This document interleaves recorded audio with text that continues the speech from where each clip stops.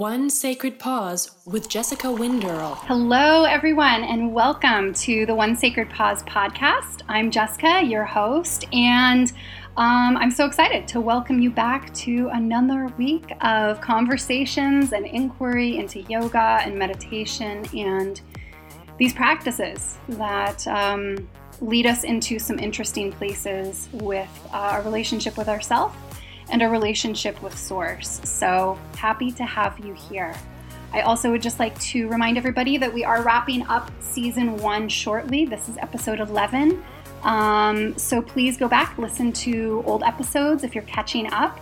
And if you have any recommendations for season 2 and who you'd like to hear on the podcast, send them my way to hello@atmanyogaschool.com. All right, enough of that. We'll get to this week's episode. I am so excited because it has been a very long time coming. And this week I am going to be talking with Sati Kamiller about yoga history and kind of coming at what we think we know about the practice of yoga from perhaps a more scholarly or academic background or approach. So I am really excited. Welcome, Sati. Thank you. Finally. But yeah, I'm happy to be here. Thank you. You're so welcome. All things in good time. Yeah. And so, you have just returned back to Oslo from a trip to the States, and you were there presenting your thesis. My thesis research. I did a over 100-page thesis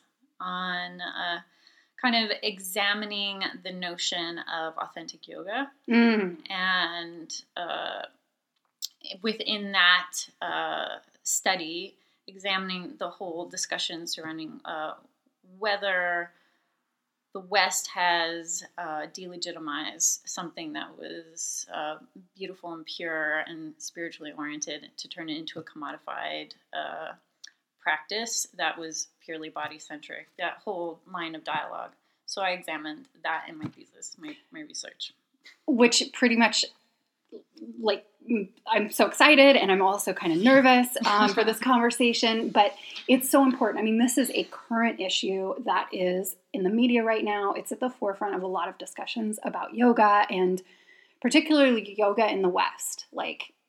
Is what we're doing actually, quote unquote, yoga, or has it been rebranded, repackaged? And I think you have a unique perspective because you spent a lot of time studying this from more of an academic background, which is very interesting and I think unusual. A lot of people don't go that way.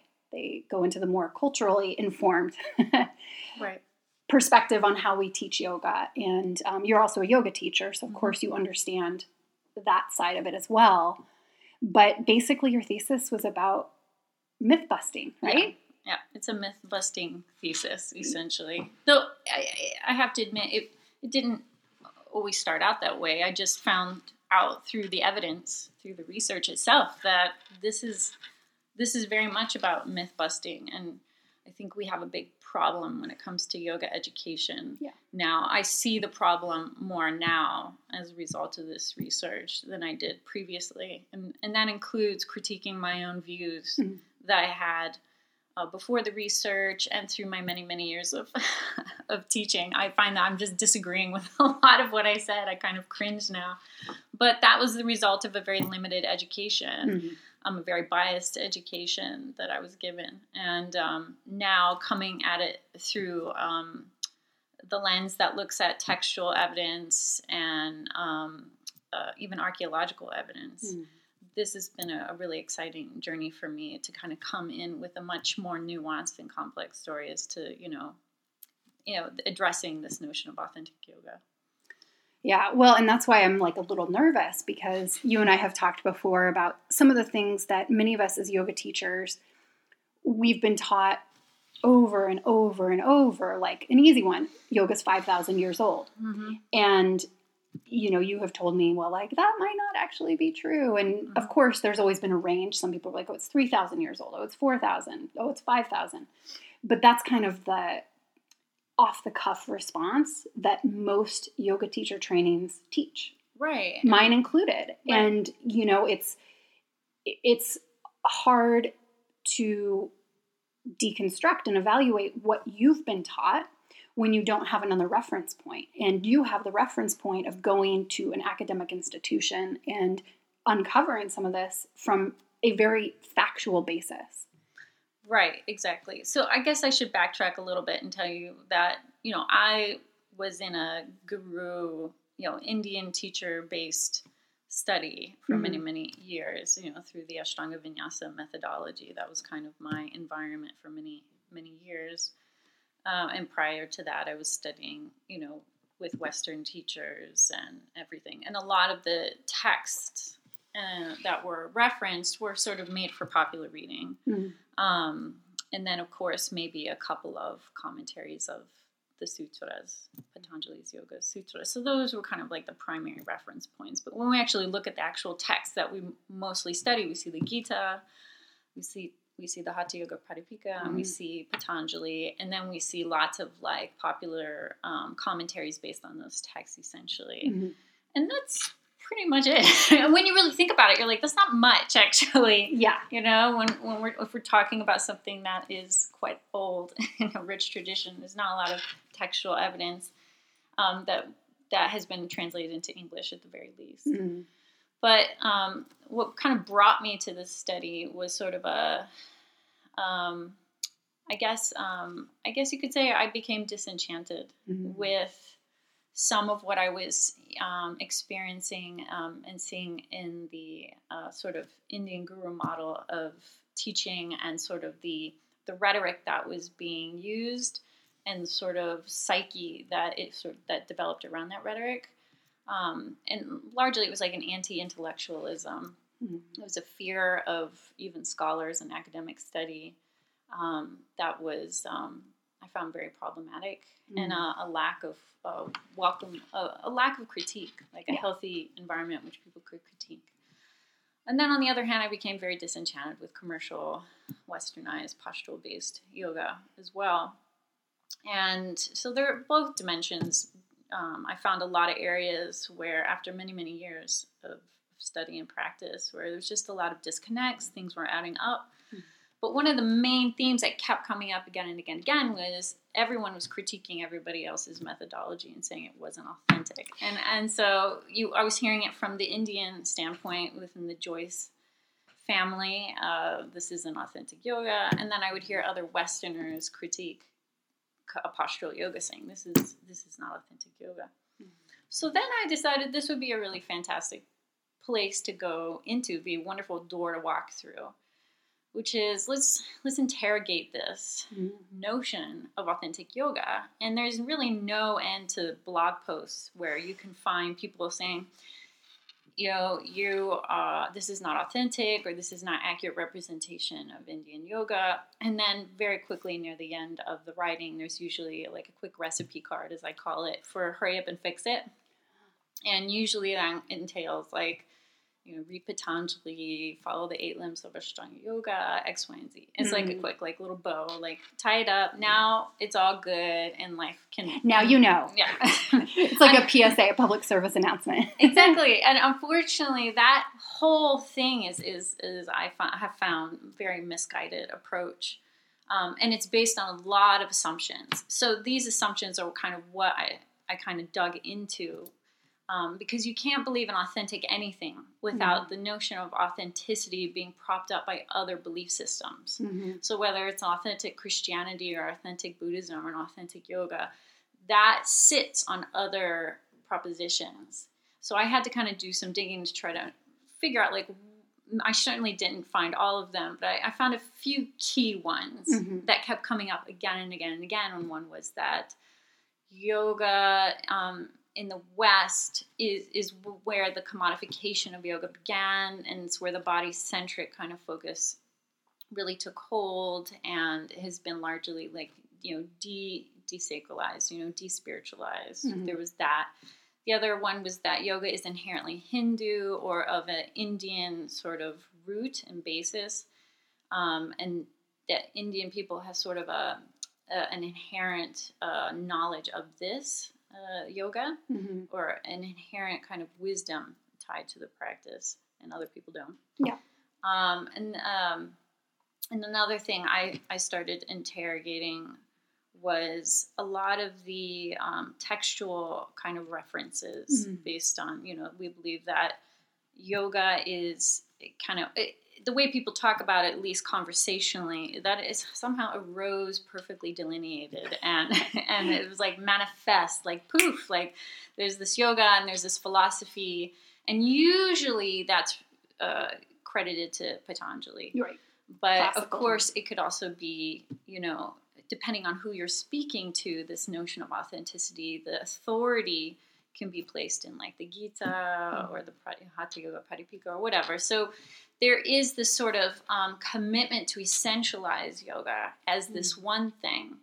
And it has a doctrine and it has a set of practices affiliated with it. And that is authentic yoga. So anything that moves away from that, therefore, is illegitimate. So these were like three major streams of thinking that I kept coming across through my research. And at the end of my research, I realized that none of that really sticks. It doesn't really hold water at the end of the day. It's a much more complex and nuanced story, and I think that's what people don't like. Yeah, well, I mean, that brings up two things. The first one is kind of what you said before, diving into asking the questions and kind of having that bravery to be like, all right, let's really chip away at what we think we know about yoga or authentic yoga, in quotes, or these practices that, I mean, you devoted a large part of your life, to your adult life, to teaching and studying. Me too. And so I can understand that, there's a little bit of discomfort at just even the thought of starting to investigate what we think we know. But I think that's the crux of the practice, is if we stop asking questions, if we stop investigating, and we just sit back and say, oh, sure, I'll believe that. Sure, they make a really good argument, without being like, all right, well, where did that information actually come from? We start to set ourselves up for a situation that's maybe going to lead more into fear-based defensive mechanisms of the practice. Right. And but for me personally, I will say that the research was a breath of fresh air. I was getting to a point in terms of the public dialogue around yoga and the politics and all of that, where I was just becoming disenchanted thoroughly by it all. And so research is really beautiful for me. Studying history and looking at not just yoga, but also like Buddhism, which has been a big part of my life, from a historical place, almost like a bird's eye view of looking at it as something that is dynamic and influenced by all kinds of forces that are happening at any point in history. Yeah. So for me, that was awesome, because you can't pin traditions that have been around for thousands of years down. It resists being pinned down. And I think it's because humans resist being pinned down. Yeah. They're too dynamic and they're too participatory with the environment that they are living in at that time. Yeah. And so things are always going to change. It's like an essential truth that's espoused, at least in the Buddha Dharma, and then also in various forms of Indian philosophy, that, we can trust in change, in the relative world being a dynamic unfolding at any time. And yet, we have something in us where we desperately want to essentialize and stabilize and create a sense of like a monolithic, like certainness, like this is it, this is the truth, or this is like the stable thing that I can hang on to and trust as being real. And funnily enough, that actually goes against a lot of the metaphysics from the Indian subcontinent, but traditions generally resist that as well. So as far as we know, the very earliest things that we have evidence of in terms that could be regarded as yoga in terms of a spiritualized practice only go back about 2,500 years, not 5,000. And the word itself is constantly changed, has not always meant a spiritualized practice. So there again, people have to do an incredible amount of research. Right. So delineate what the actual meaning of it is and making sure it's accurate. You can't just point to a text with the word yoga and say, well, there it is. Right. But that's what I was saying. And that's what I was actually just trying to compliment you in terms of taking that step to dig a little deeper and saying, oh, some book says it's yoga. Well, it must be yoga, and actually being like, okay, well, where do I go to find, other information that either supports or refutes this? And I think having that, that interest in finding a more accurate representation of whatever it is you're studying, whether it's good or bad, negative or positive in terms of the outcome or what you find, but it's just that willingness to look is really important. And, for me, my background's in the legal world, and in the law, you can't get away with fudging or making things up. It's very specific about what a possible answer might be. And you have to always cite your source. So for me, I really like that too, in terms of, okay, you can't just make things up. There has to be some sort of protocol or procedure or reference point that can be trusted. And so I think from an academic standpoint, that's what you were doing, is you're like, all right, I don't know what I'm going to find, but I need to find out something, because the status quo for you wasn't working. The commercialism and sort of wishy-washy nature perhaps that you were finding in some of the teachings. And for me, that's been the case. But when I saw, when Mark Singleton's Yoga Body was published, it was like a firecracker, set off in large parts of various yoga communities, especially the Ashtanga community. Yeah. And within that, some people embraced it and some people completely rejected it because it wasn't what their teacher said. And it didn't match up with the rhetoric in which they had been taught. And I was like, no, this doesn't sit well with me at all, actually. So for me, embracing that type of research was just very enlightening. And if anything, it has made me more emboldened to take more responsibility for my particular religious and spiritual life than before, because through the history by seeing that everyone has essentially done that same thing, or they've abdicated that. They've either abdicated or they've taken a more of a very firm sense of responsibility and really looked at it critically and said, what am I doing and why am I doing it? Yeah. Who do I view to be an authority of yoga and why? Yeah.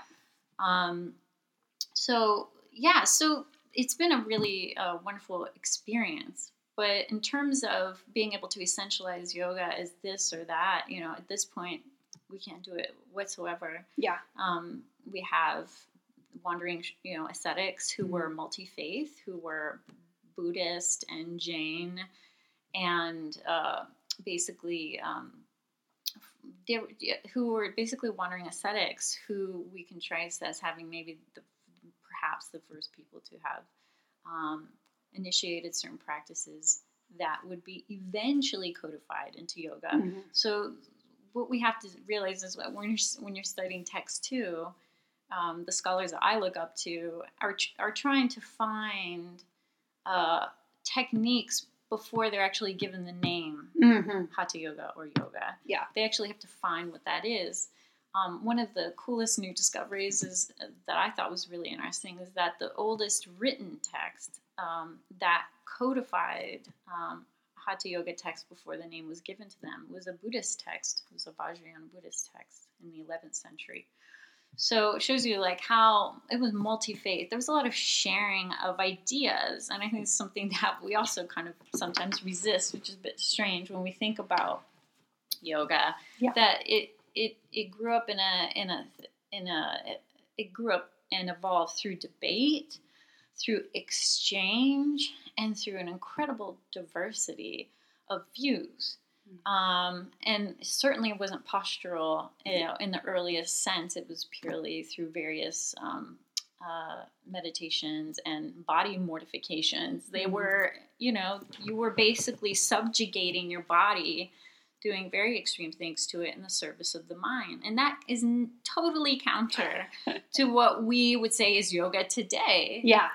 But that is something that basically everything that people say is yoga today, I could probably find something that isn't yoga, rather, could find something historically speaking that is representative of yoga. Yeah. We have war. We've got warring bands of yoga tribes in the 1500s of the Nat yogis. We've got, body mortification and body negation. We've got misogyny. We've got psychic warfare, all under the umbrella of yoga at various times in history.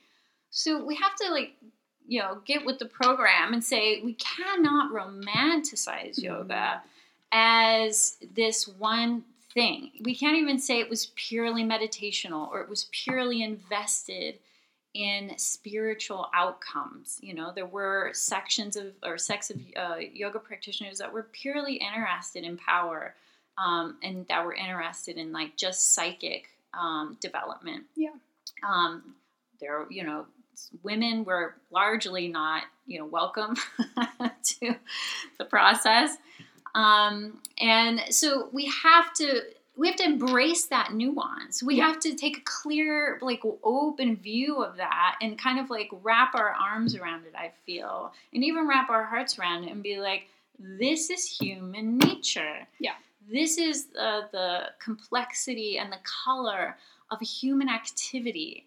And, where you sit within that larger story of yoga's evolution and development is, largely in part because you made certain decisions and you're responding to your environment. Yeah. So for me, it was really exciting. It's really exciting because a lot of the times you'll see maybe in a lot of commentary or popular commentary on the internet is, you shouldn't critique because it's not yoga, or you shouldn't, I think it's hysterical. I don't know. I haven't seen that so much. I mean, have. I see more people saying, okay, well, let's ask questions. But if I saw a comment like that, I think my jaw would hit the floor. Yeah, I'd be just because... what Kool-Aid are you drinking? Yeah, because Indian philosophy and Indian practice from the subcontinent arose from discord and debate. I think we should be welcoming healthy debate. Of course, what they were debating was very different than what we're debating today, and I think we have to keep that into view as well. But still, a lot of these sort of facile kind of generalizations about yoga being a peace-loving thing, and and it's just not true. Yeah. Not only that we can't. And like I said, yoga as a whole has just resisted essentialism. So when we look at, say, modern postural yoga in the West, when we actually kind of trace that particular line of evolution, right? Most everyone that is practicing modern postural yoga is practicing a recipe that's a blend of medieval hatha yoga with, fitness trends and wrestling trends from Europe and gymnastics from Scandinavia, all kind of tied up into its own little soup that developed at the turn of the century, mixed in with capitalism and mixed in with notions of science and the medicalized body. Anatomy. There's nothing about what we're doing today that could ever be reflected of something that was written in the 4th century. The whole vantage point is just radically different. Yeah. And so we have to kind of make peace, I think, make peace with that. And picking up a book and trying to practice a few techniques doesn't necessarily mean in any way, shape, or form that what we're doing now somehow simulates what was being done centuries ago or even a couple hundred years ago. Yeah. We have to realize that there is an incredible amount of complexity to everybody's situation. Yeah. And that took you into this moment right now. And when you parse through it, that's for me when it gets interesting. Yeah. Well, how did these ideas come to me? And how did these practices evolve? And who started this, So one of the most common things we hear is that it was the West, let's just say California practitioners who kind of invented what we now know as, postural yoga in conjunction with Iyengar, et cetera, and so forth, and the Joyces and the Krishnamacharyas. But, now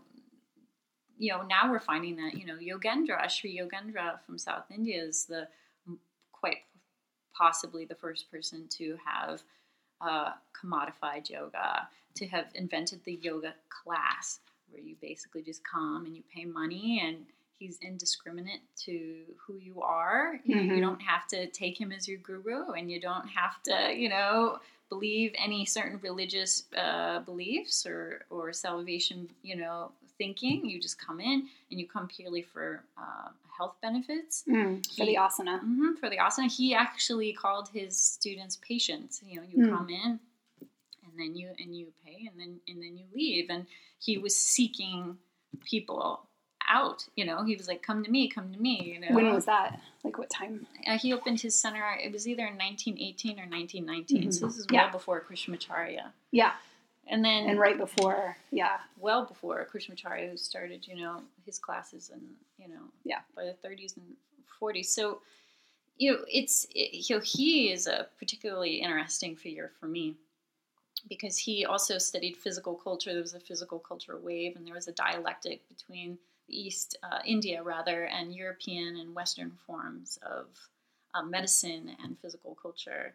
Some of it not so great. That was used by the British Raj to kind of train people in the school system, et cetera, and so forth within India, but as a way to kind of be like, you are not strong and you need these techniques. But what ended up happening, and what they didn't foresee happening, was that many Indians would embrace it. And we actually have textual records of various Indian they're called physical culturists, saying everything's Indian now.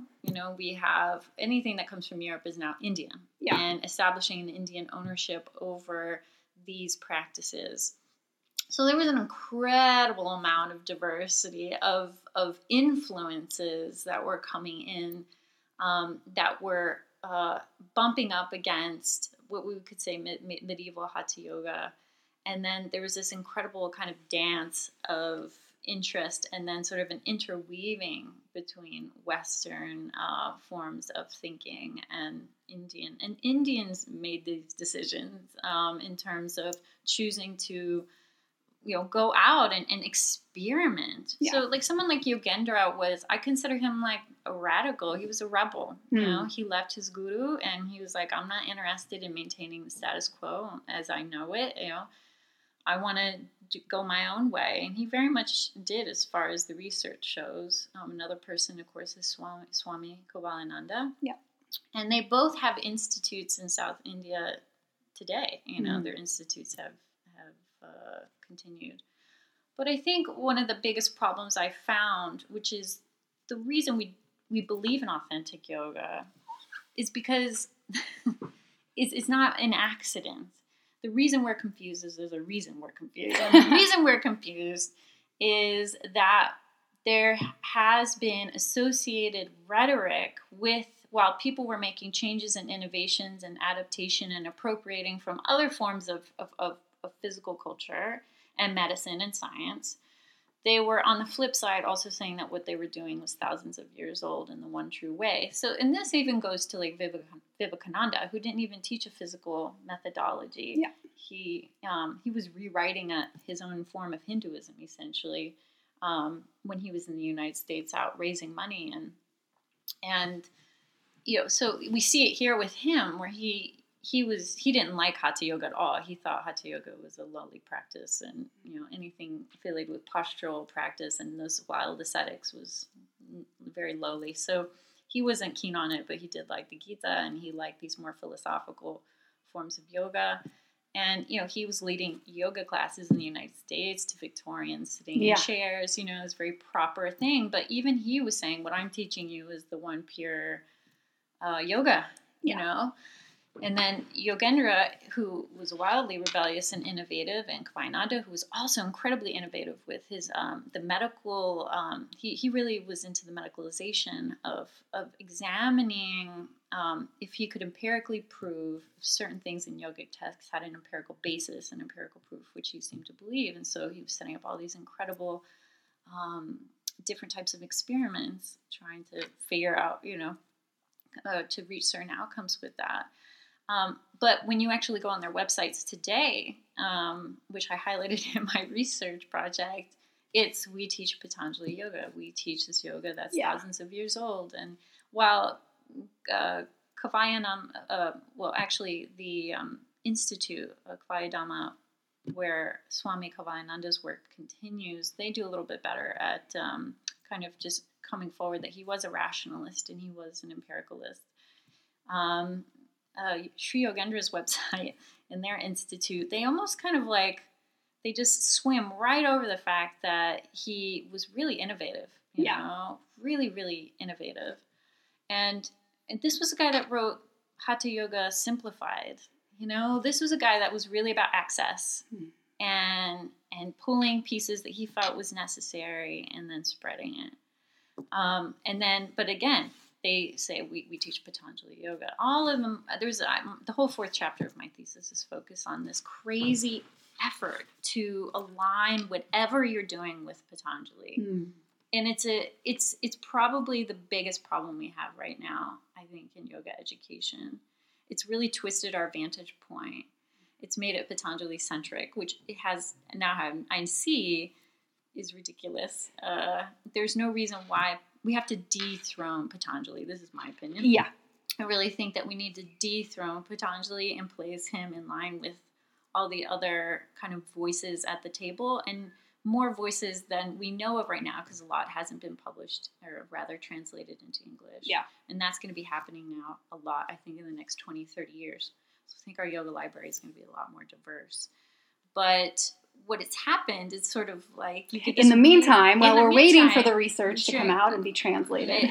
We have to hang tight. But there's this constant effort to, I think, this is my theory, just to resist criticism or resist critique if what you're saying is somehow tied to something that the Orthodox has decided is valuable, which is why Patanjali, we even know about him, is because he was basically embraced by the Orthodoxy eventually and said, okay, now he represents yoga philosophy, even though he pulled from a bunch of different methodologies himself. That was, over a long period of time. There's nothing stable about Patanjali, or monolithic about Patanjali. He was pulling and engaging and largely influenced by Buddhist thinking as well. But there's this constant need to unite with Patanjali. So I think that's been one of the main kind of rhetoric choices by teachers to say, my way or the highway, my way is the right way because I'm somehow uniting with what I'm doing with Patanjali. Hey, yogi! Are you ready to deepen your yoga practice and gain the tools to confidently teach a yoga class? Join the Atman Yoga School for one of their next teacher trainings in Norway, with 200 and 340-hour programs and weekend immersions offered around the country. These trainings offer an inclusive, warm, and supportive community and are designed to serve the needs of the modern yogi while honoring the ancient wisdom of yoga and Ayurveda. Check out their website today for more information on the upcoming trainings at atmanyogaschool.com. That is Atman, A-T-M-A-N, yogaschool, in one word, .com, atmanyogaschool.com. Join the tribe today. This is really, really common. And maybe the most radical person to do this in the most radical way was Iyengar. I think I realized I have a lot of the issues I had with rhetoric. And I was like, where are people getting this information? This makes no sense. Was from Iyengar. The more I researched, I was like, this makes no sense. He didn't just say what he was doing was sort of inspired by Patanjali or a new interpretation of Patanjali for the modern age. He just said, straight up, I'm doing it right. If you do asana, you can do all 8 limbs in the asana and attain samadhi. And this has been picked up. I found exact, verbatim, sentences where, Joyce says exactly what Iyengar says. Radharshad Joyce says exactly what Iyengar says, that you will attain samadhi, it'll just happen. I think it's absolutely ridiculous. This is insupportable, by the way. This isn't really a debate. There's nothing about Patanjali Yoga that had anything to do with elaborate asana practice. Right. And the whole idea that you can just attain samadhi without trying also seems a bit ridiculous to me, with the exception of the one-off where, you just happen to have one of those rather spontaneous experiences. But the way the system is set up, as far as I can tell, it's rather systematic. And, you step 1, step 2, step 3. It's a gradual, systematic process. And so, the lengths people are willing to go to unite with Patanjali, it means that it has really made it a problem in our yoga education for many, many people, rather, to actually have an accurate understanding of what the hell Patanjali is saying in the first place. Yeah. I mean, Patanjali's yoga is not for us. I think we just need to say that right now. Like, we'd have to subscribe to a worldview that most people don't agree with. Right. The metaphysics of Purusha and Prakriti, some people may take that to heart, but many people won't. When I go and teach it, most people don't understand it. It's very challenging. Yeah. Well, you're a woman, you're a householder, you're not an aesthetic male, you're married, you've got kids. If you're not, it's not as he intended. Now, it's one thing to say, I teach what he's doing as he initially intended, and it's another thing to say that we are radically reinterpreting it and adjusting it for a new context, for a new age. I like that. And being clear about what we think he meant, and then what we are doing. And just being clear, that provides a better, I think, educational experience for a student, where they can be critical and they can say, oh, I see what you're trying to do here. Right. Without trying to put words in like the sutra's mouth that aren't there. Right. Yeah. Or to, follow them to the T. Right. An extreme interpretation of them. But just be clear. But then why you would want to do that in the first place also needs to be put into question, because there's no reason to think that this is the yoga book. Yeah. Historically speaking, it is a book. It is a moment in time that was embraced by institutional powers. And that's why we know about it today. So even that needs to be called into question. Yeah. So I find the whole thing. Yeah. Well, and I mean, I think there's so much to talk about here. And, one thing that comes to my mind, the reason why so many people are quick to jump on this Patanjali bandwagon is, especially like in the modern era right now, there's so much division between the different quote unquote lineages and styles and approaches to yoga, where you talk to somebody who teaches Iyengar, or they teach Ashtanga, or they teach Vinyasa, or they teach Yin, and they're like, oh, this is yoga. I do yoga. Implying that if you do something else, you're not actually doing yoga. Mm-hmm. So it's the authentic yoga conversation. But then at least if you're trying to defend your position in this, imaginary conversation, if you fall back or default to Patanjali, nobody can argue with that. Right. On the surface anyways. So if you're trying to, have a conversation with a student or a teacher from a different style or lineage, rather than perhaps embracing the inquiry, being like, okay, well, cool. Why do you think what you think? And why were you taught what you were taught? And, oh, well, let me share with you what my experiences have been and what my teachers taught me. Rather than having that openness, hopefully with a lack of judgment, lack of attacking, then it's much easier, I think, for people to just be like, you know what, rather than even have that conversation, we'll just say, oh, you're into Patanjali? Cool, me too. Leave it at that. And I think that's where some of this problem is stemming from, at least from an anecdotal perspective, where it's just like, all right, it's easier to, rather than fight about it, we'll just agree to disagree. Mm-hmm. But even within that, I think people are still up in arms to some degree about what kind of yoga they teach or practice. Well, and that leads into the authentic conversation. Yeah. If what you're teaching can't be connected to something in the Indian subcontinent, then it's definitely illegitimate. But most of what everyone is teaching is a dialectic between the East and West already. Yeah. That was largely adopted by Indian teachers and then exported back out to Western audiences.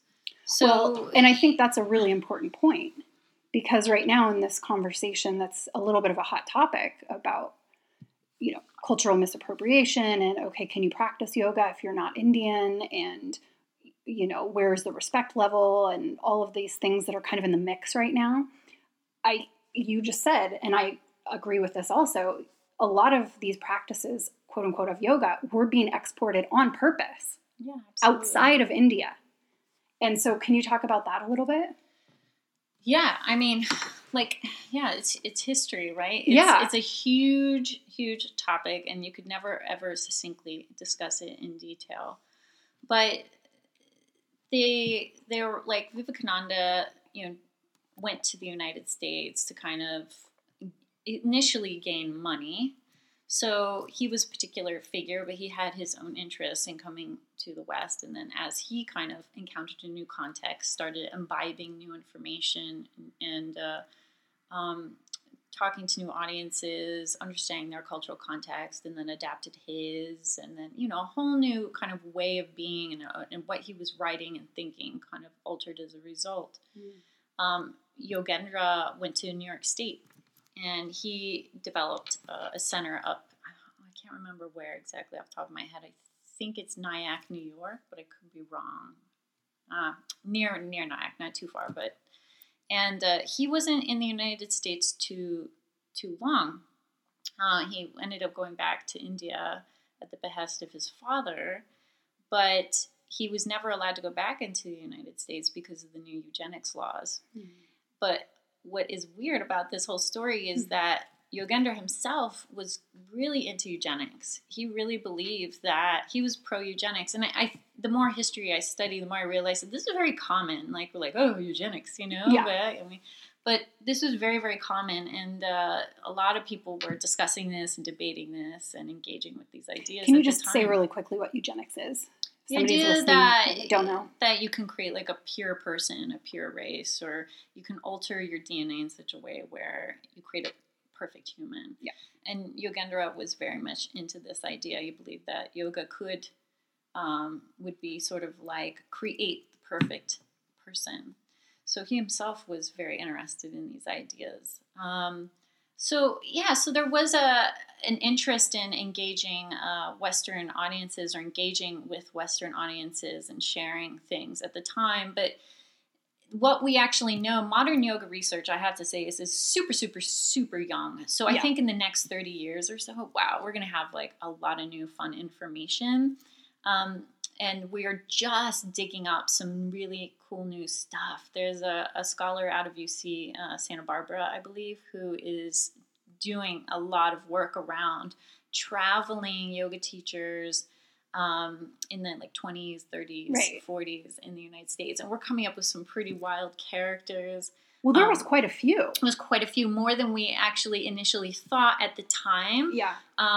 The latest research suggests that up to 1% all South Asians it was either South Asians or basically people from the Indian subcontinent were making a living as yoga teachers. But what that actually meant was like, it could be anything. It could be like mysticism and seances and mind reading mixed in with diet and nutrition and a few yoga poses and some pranayama. Like it could be anything under the sun. So it was a real mishmash of different things at that time. So it'd be really interesting. I'm really curious to see what comes up as we see kind of more of the people that actually were having an impact on the American psyche in regards to this. But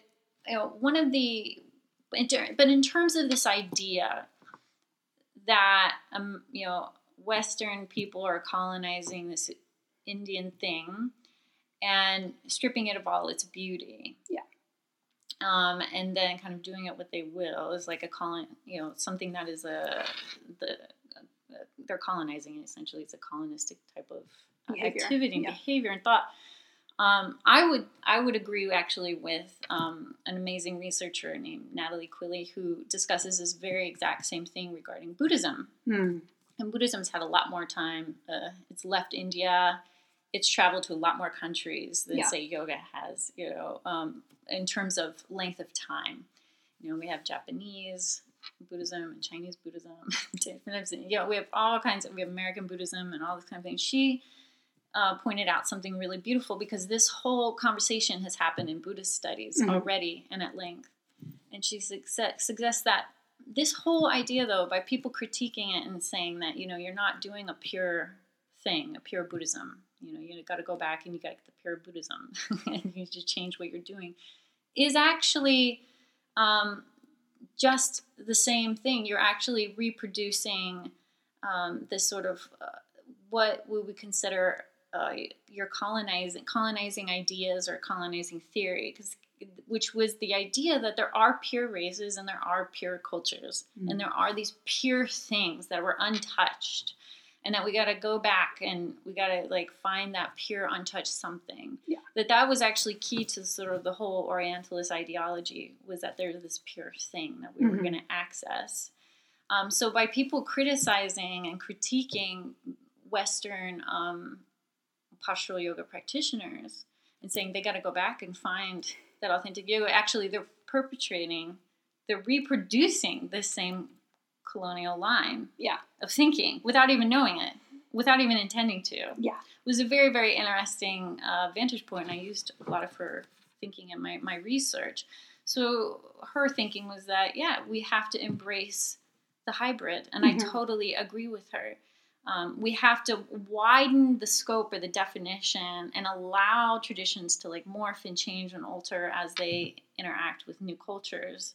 And those people are going to respond to them how they will. And for our to try to micromanage that is going to be a bad day. It's going to be a rough day.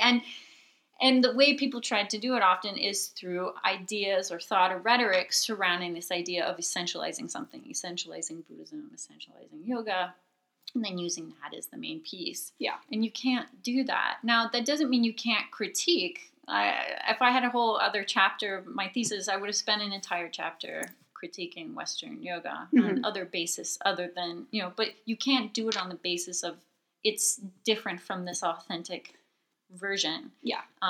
Because by you making that choice, let's just assume you choose that you believe that, authentic yoga is Patanjali yoga. That's a highly idiosyncratic choice, historically speaking. It's a very specific choice. That's not representative of some general consensus, through the history of yoga. We can't even say it's innately of Orthodox Hindu belief systems or Buddhist systems or Jain, even when the Muslims invaded India. Now we know that the Sufis appropriated yoga and created their own yoga. So like, who are we talking about here? Yeah. And at what point in history and what text and what teacher? At the end of the day, it's a highly personal decision. And we can, and that is really what it comes down to. I feel like at the end of the day, it's a highly personal decision where you put authority, where you place authority, and saying, this is what I value, and this is what I'm going to try to model myself after. But the traditions as a whole are much too big and much too vast and much too diverse to essentialize it in any one pocket. Yeah. Well, it sounds like the history is so shaky anyways, in terms of us being able to clearly understand and be like, okay, we can look at this book in history in this time and year. This is exactly what happened. Like, we don't have that, at least right now. So we do the best we can. But I agree. I find it very interesting when people become so proprietary around yoga. It's kind of like, well, how are you claiming that what you're doing is the true yoga? And in fact, you're the only one who can do that yoga, and trying to exclude other people. Like, for example, in the conversation that's happening in the community right now, the yoga industry community, about like, okay, well, is it misappropriating the practice to put your hands together in namaste, or to sit in lotus, or to, do some of these other things that are really common, chant Om in a yoga class. What are your thoughts on that? Do we need to be careful with some of that stuff? Or do you think, are we in a position where we could possibly be causing offense to somebody from India, where they're like, okay, you're not really practicing yoga and you shouldn't be practicing yoga because you're, misappropriating the practice. But again, everybody has a different idea about what that is. That's the whole point. Yeah. There is no consensus whatsoever. And then you have Indian cultural context, and then you have what would probably be like within an Indian text, and then you have what would be within a religious philosophy. Yeah. All those mandates and protocols, it's a complex soup. So for someone to, pick one thing out, like I don't know how anyone could sit there and try to regulate that. It's and I would have to say that my research has made me more tolerant of things like Christian yoga. I would say before my research studies, I would probably kind of like, I don't know, what's this, you know? And, but now I see, historically speaking, it's pretty much in line with what has happened historically, which is people take things and they bring it within the fold of their belief system, and then they make changes and adjustments. Will that offend other people coming from other belief systems using these practices in different contexts? Probably, you know, but I'm certainly not going to be the one that's just going to try to like referee that. You know, people are going to do what they're going to do regarding that.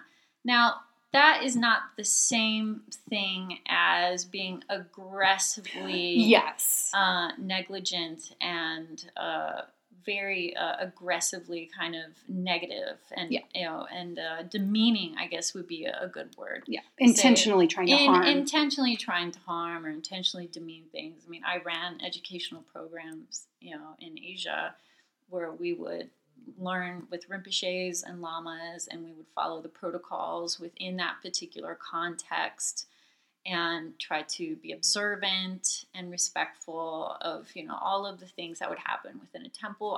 When I enter a Buddhist temple, I do my prostrations. You know, I follow those protocols. It was a very personal decision. Yeah. And I think that increases education. You know, a good quality education is understanding those nuances and those complexities and taking time with those and reflecting on them. But then there were other cultural things that were really frustrating for me, like watching women, and all of us attend a teaching by a Rinpoche, and then watching the female nuns constantly get up and move back because more male monks were constantly filing in, and they get to sit in front and the females go behind, and watching them constantly do it and then pushing the lay people back. You know, there was like a very strict hierarchy of sitting, you know. And that, you know, that was tricky for me. That was tough for me, you know, watching that happen, you know. But, you know, but that was also part of the educational experience in that I was observing and then taking time to reflect on my experience regarding that and what were my beliefs and where did that come from and why. And also my research ended up, some of my research, not this thesis, but other work I did go into actually feminism and Buddhism and what's happening for women with Buddhism today, which is a whole other story. But it's a very, very, very, very, very, very interesting. So, yeah, but then there's also the question of, like, I always think of, I just come back to context. What context are we talking about here? If we're talking about the United States of America, we kind of hopefully have made an agreement for tolerance of diversity, you know. And, you know, if people say, well, you shouldn't X that because that's not the way my grandpa does it or the way my aunt does it or the way my guru does it, then you're superimposing two different contexts. You're saying this has to be exactly modeled in this context for it to be valuable. Yeah. And I think that is a little tricky. I don't think that always is going to work, and I don't think it should work because it takes some of the power out of the individual to really start asserting those qualities of taking responsibility for their choices in their spiritual life, you know. If indeed they do practice yoga as a spiritual discipline, that doesn't even discount the people that choose to do it from a fitness-based perspective.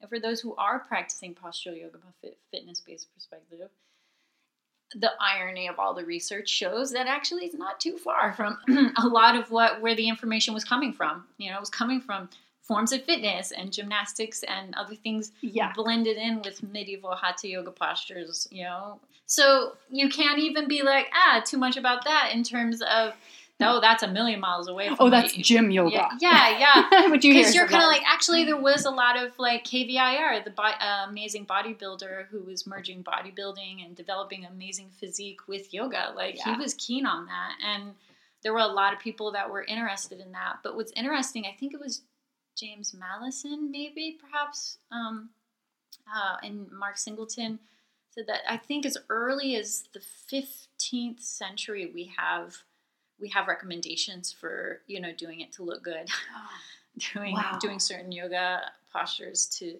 look good. I remember. Yeah. And from the 13th century, we even have a text that talks about welcoming atheists, or basically materialists, people who have no spiritual orientation whatsoever to yoga practices. So it's funny, we want to say that, we just want to point to it and say, it was this, this person who created this superficial thing, or made it a body-centric thing, or did that. Yeah, but really a lot of, we have little hints of evidence and textual evidence that there was little bits of this flying around several hundred years ago as well. And we can't stop the motion of society. It's going to keep, and now more than ever, the exchange of information. Oh, yeah. It's instantaneous almost. Yeah. In many ways. Absolutely. Absolutely. So I think ultimately my particular mandate is like education, that you just study, and peel back the layers of maybe where you're getting the information from, why people are saying what they're saying. And then as that information, which is really never ending, starts to interface with you, take a good, critical look at it, and then find where your heart is in relation to all this information. It's a very personal thing. Yeah. But for me, it's been very healing, a very liberating thing, because I just realized that, humans are constantly going to be making individual decisions that suit their context. And that is what a common thread I have seen, through all of my yoga research, that everyone was doing that, and all these texts, when we codify a text, it gives the impression of something being solid and being, immutable to critique and this thing, but all of those texts were often written to give maybe perhaps that impression, or to maybe increase accessibility to certain pieces of information. But all of that was also as a result of a lot of different diverse sources of information, debate, ideas, and critique. So I don't think it's changed. My point is that I think what we have to see is like a constant flow of information that now we're wrestling with in the United States of America and Europe, and now, elsewhere. Yeah, well, and I think too, it's also just the point of where technology has come into play here, where now we're even more aware of what's going on in the US or in Europe or in India, because we can see everything online, and, we can read on people's blogs or on Facebook, like what their opinion on yoga is and what they think, or their teacher has taught them. And so now we're kind of at this point where it's more obvious, where there might be dissonance between the traditions or lineages. And I think it, just like what you said, it's refreshing and it's actually liberating to think, if we go back to the historical context as much as we can and actually find that everything is part of it, there is no one path we can find, no one lineage to follow, then it's kind of like, oh, well, that's great. Then maybe we can start to integrate what we see through our daily life, wherever that is, wherever we live, and the lens through which we view the world can then inform our yoga practice without it being right, without it being wrong, with letting it just be. And I think that does come back then too to that point of individuality. Like, the only right answer here, based on what I've heard you say and what I would believe personally, is that they're all right answers. Well, they're all relative answers. They're all relative. They're all responses to certain aims and intentions and needs and so on and so forth. I would say right's a little tricky. Well, so they're all, go ahead. I was just going to say, well, could we flip it around and say, could we exclude something from a yoga practice? If someone thinks that they're practicing yoga, or they say that they're practicing yoga, is there a point where yoga history would say, you're wrong, you're actually not practicing yoga? Well, as far as I understand, there's no essential practices, but there are prototypical practices. So there are common threads that we see happening again and again and again. Yeah.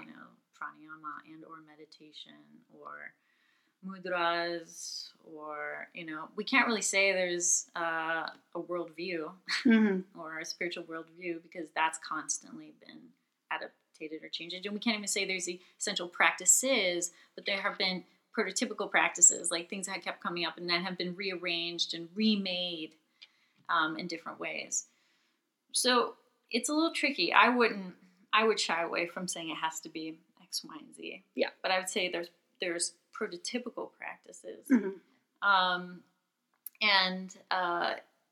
But then at the same time, when we actually go back and we actually take some time with other texts from other centuries in history, and we maybe reflect on the depth of what they're saying, not to write it off either, to really think like, well, is there credibility in this? Like, even though the worldview is so radically different from mine, is there credibility? Is there something here that maybe I'm dismissing? Maybe a common one would be bodily mortification.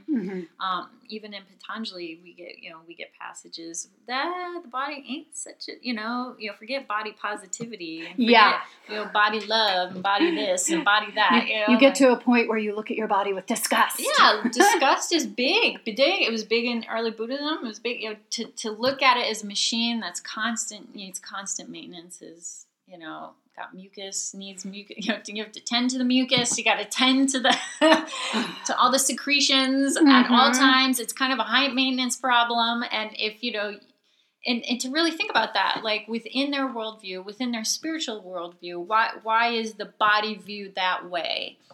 And maybe developing some empathy for that worldview, even if we choose not to own it ourselves, and even if it doesn't fit within our worldview, to think about that and to develop empathy for that, and think about I could see how that works. Because of course, very briefly, like for many systems of philosophy, to be in a body is proof that you're ignorant of who you really are. Yeah. So you're ignorant of your true nature if you're in a body and identify with a body. Sorry. So that is a fundamental issue. And that was one way of dealing with the issue, was to not honor it. Now, of course, there are other traditions that did the exact opposite. Yes. We're gonna transcend, but then we're gonna do it by honoring the body. Yeah. And we're gonna honor and transcend versus subjugate, then transcend. There's been very interesting ways of working with this idea.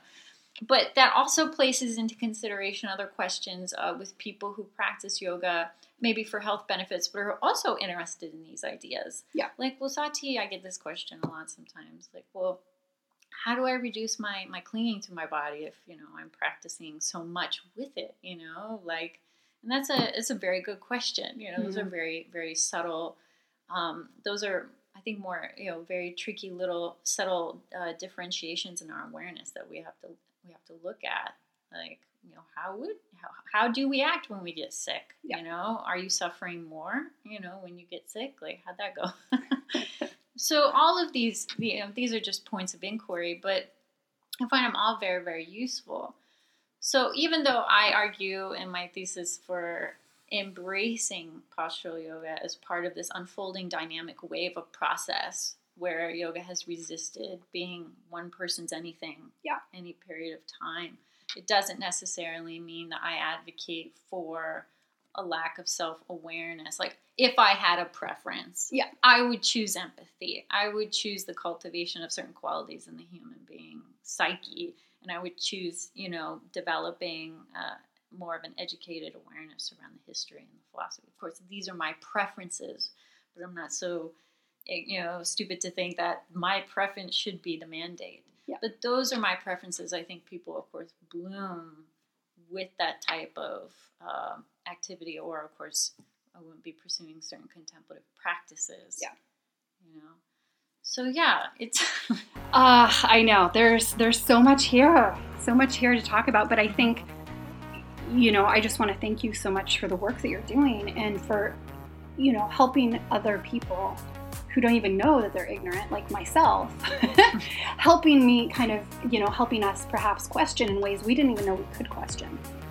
And I know that yoga history in particular is kind of an emerging area where scholars are starting to spend a little bit more time and hopefully unveil and cover more of these texts to help support the research that's being done. And so I'm in awe of what you're doing, and I think it's so important to the discussion, and I can't wait to see more. And we have to unfortunately wrap this up, but thank you so much for being on the podcast and sharing your opinions and your research, and Yes, giving us all a lot to think about. Well, thank you very much. It was awesome to be here, Jess. You're so welcome. All right. Goodbye, everybody. Have a great week, and we'll see you next week for the last episode of the season. Hada!